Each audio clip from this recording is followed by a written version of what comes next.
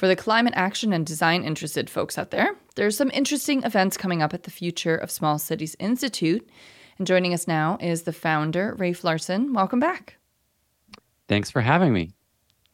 So Ithaca has been a model city and the subject of previous events of the Future of Small Cities Institute. And Ithaca's ambitious electric buildings plan is at the center of an upcoming event. How do we make the electric cities of the future? So can you tell us about this event and the 3 cities involved? Yes. Yeah. So this is a collaboration with the podcast network Climate Now, which does great programming. And so we have embarked on this kind of cool 3-part series. And we had the first part in Ithaca, and each of these parts is concentrated on a different aspect of decarbonizing cities, because it's obviously a kind of complex, huge, sprawling idea. The first one in Ithaca was who's going to benefit from this? Because a lot of people see the idea of making a green city, a net zero city, a real lever for equality and, generational wealth gain in historically disadvantaged communities, because there's going to be a lot of job opportunities, a lot of investment in places. So I think getting it right now and making sure that these levers are in place so that everybody is included in this process and that everyone benefits is really important. So we had a really robust conversation about how to make sure that this whole green workforce and green economy, the growth of it, which is going to be exponential in the next decade, 2 decades, 3 decades, is going to be inclusive. The second part, which is taking place at the Focus Lab in Troy this Thursday, October 20th, is going to be on the how. How do we do this? What are the mechanics and what are the, levers at our disposal for bringing down the carbon footprint of our cities, which make up a large, huge chunk of pie when we look at greenhouse gas emissions. Ithaca has decided, they're taking a multi-pronged approach, but one of their big things is electrifying and weatherizing and making their building stock hyper efficient and doing it at scale, right? So that's the big thing. They've teamed up with Block Power, so they're trying to do something like 6,000 buildings over the course of the next decade and a half, which is a huge project, right? But it's a really key project, particularly for our cities in upstate New York, because we have such old housing stock, and we can't just build our way out of this climate crisis. We have to deal with what we have. So we have to become experts at making our older houses much more efficient, and then shifting towards electrification, which has its own complications because we can't just electrify all our houses overnight, right? The load on the grid would be way too much. So we have to kind of update our infrastructure as we're convincing homeowners that this is the right thing to do. That's, I think, the big shift too, aside from the engineering lift, is the cultural lift of explaining to people why this is important. Everyone's busy, everyone is short on cash, right? So why swap out your stovetop range from propane or natural gas to electric, and why put on heat pumps and all these questions, which are a lift. I mean, I think they're becoming less of a lift as more and more incentives start stacking up. The Inflation Reduction Act is a huge game changer in this regard. But I think the model of Ithaca is, can we do it not just house to house, but as a whole city as our sort of frame of reference? You were talking about the investment in housing and making an equitable change for the future. And in thinking about the past and what was not working then, we can think of redlining and banks not giving the same investment to all families. And has that really changed? And so can we really say that this is going to be an equitable way forward? Or are we still facing some of those same inequities from the past? It's a really good question. And I think a lot of smart people are trying to address this. If we do nothing and sort of let the old market forces at work, it will be repeating the same exact mistakes, right? So people with time and money will put efficiency measures in their house and invest in this technology and reap the benefits. Because the other thing about electric homes too is that they're healthier, right? So the air is better, climate is better. It's not just like a greening thing. It's a health issue as well.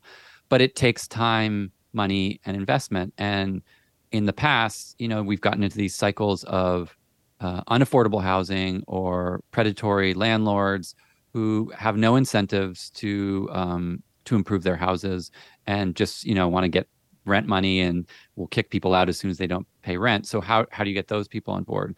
So it's going to take active energy, and it's going to take getting the housing authorities on board. There's some really interesting work. The New York Housing Authority just signed a huge deal with a heat pump company. So you're starting to see at scale for affordable housing and more new affordable housing projects installing some of these efficiency and electrification methods. But again, it's a cultural change, and contractors that like Habitat for Humanity works with need to adjust their supply chains and adjust their housing materials and adjust their HVAC solutions, right? Which is an ask. Everything's an ask. So getting all the various pieces on board, the contractors, the construction folks, the developers, the homeowners, all on board is a process. But I think it's really critical. And I think we're seeing a sea change at the federal level, at the state level, and also at the local level to address exactly what you said. How do we make sure that we don't repeat the kind of systems and cycles of inequity that we've seen in the past? It's a big investment on the spot, and it becomes cheaper in the future. So you do have to have a certain amount of a cushion in order to implement this for the long-term benefit, right? Absolutely. Yeah. And we'll be talking about that a little bit on Thursday.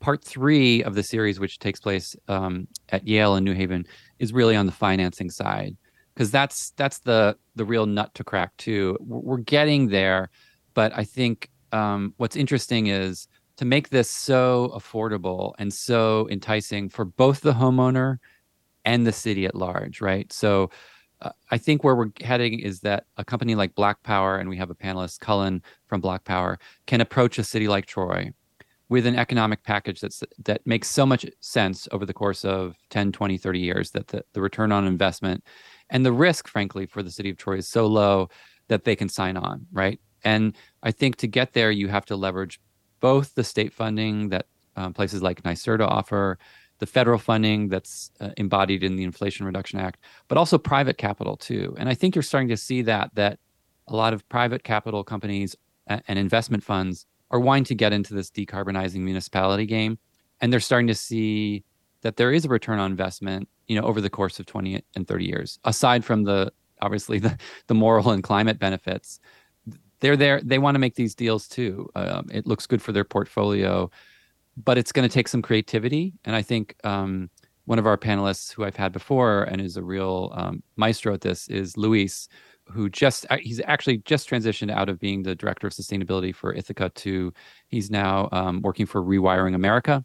But he is a real master at leveraging a number of different funds to pay for this. And every city can't have a Luis. So I think one of our challenges is how do we take the lessons from Ithaca, package it, streamline it, make it simple so that the next wave of cities, which I hope includes cities like Troy, Schenectady, and Albany, all of whom I would characterize as sustainable curious, right? That they haven't jumped in fully, but they want to be shown that risk is low and potential upside is high. So we have to make that package feasible for the next wave of cities, the 2.0s and then the 3.0s down the line.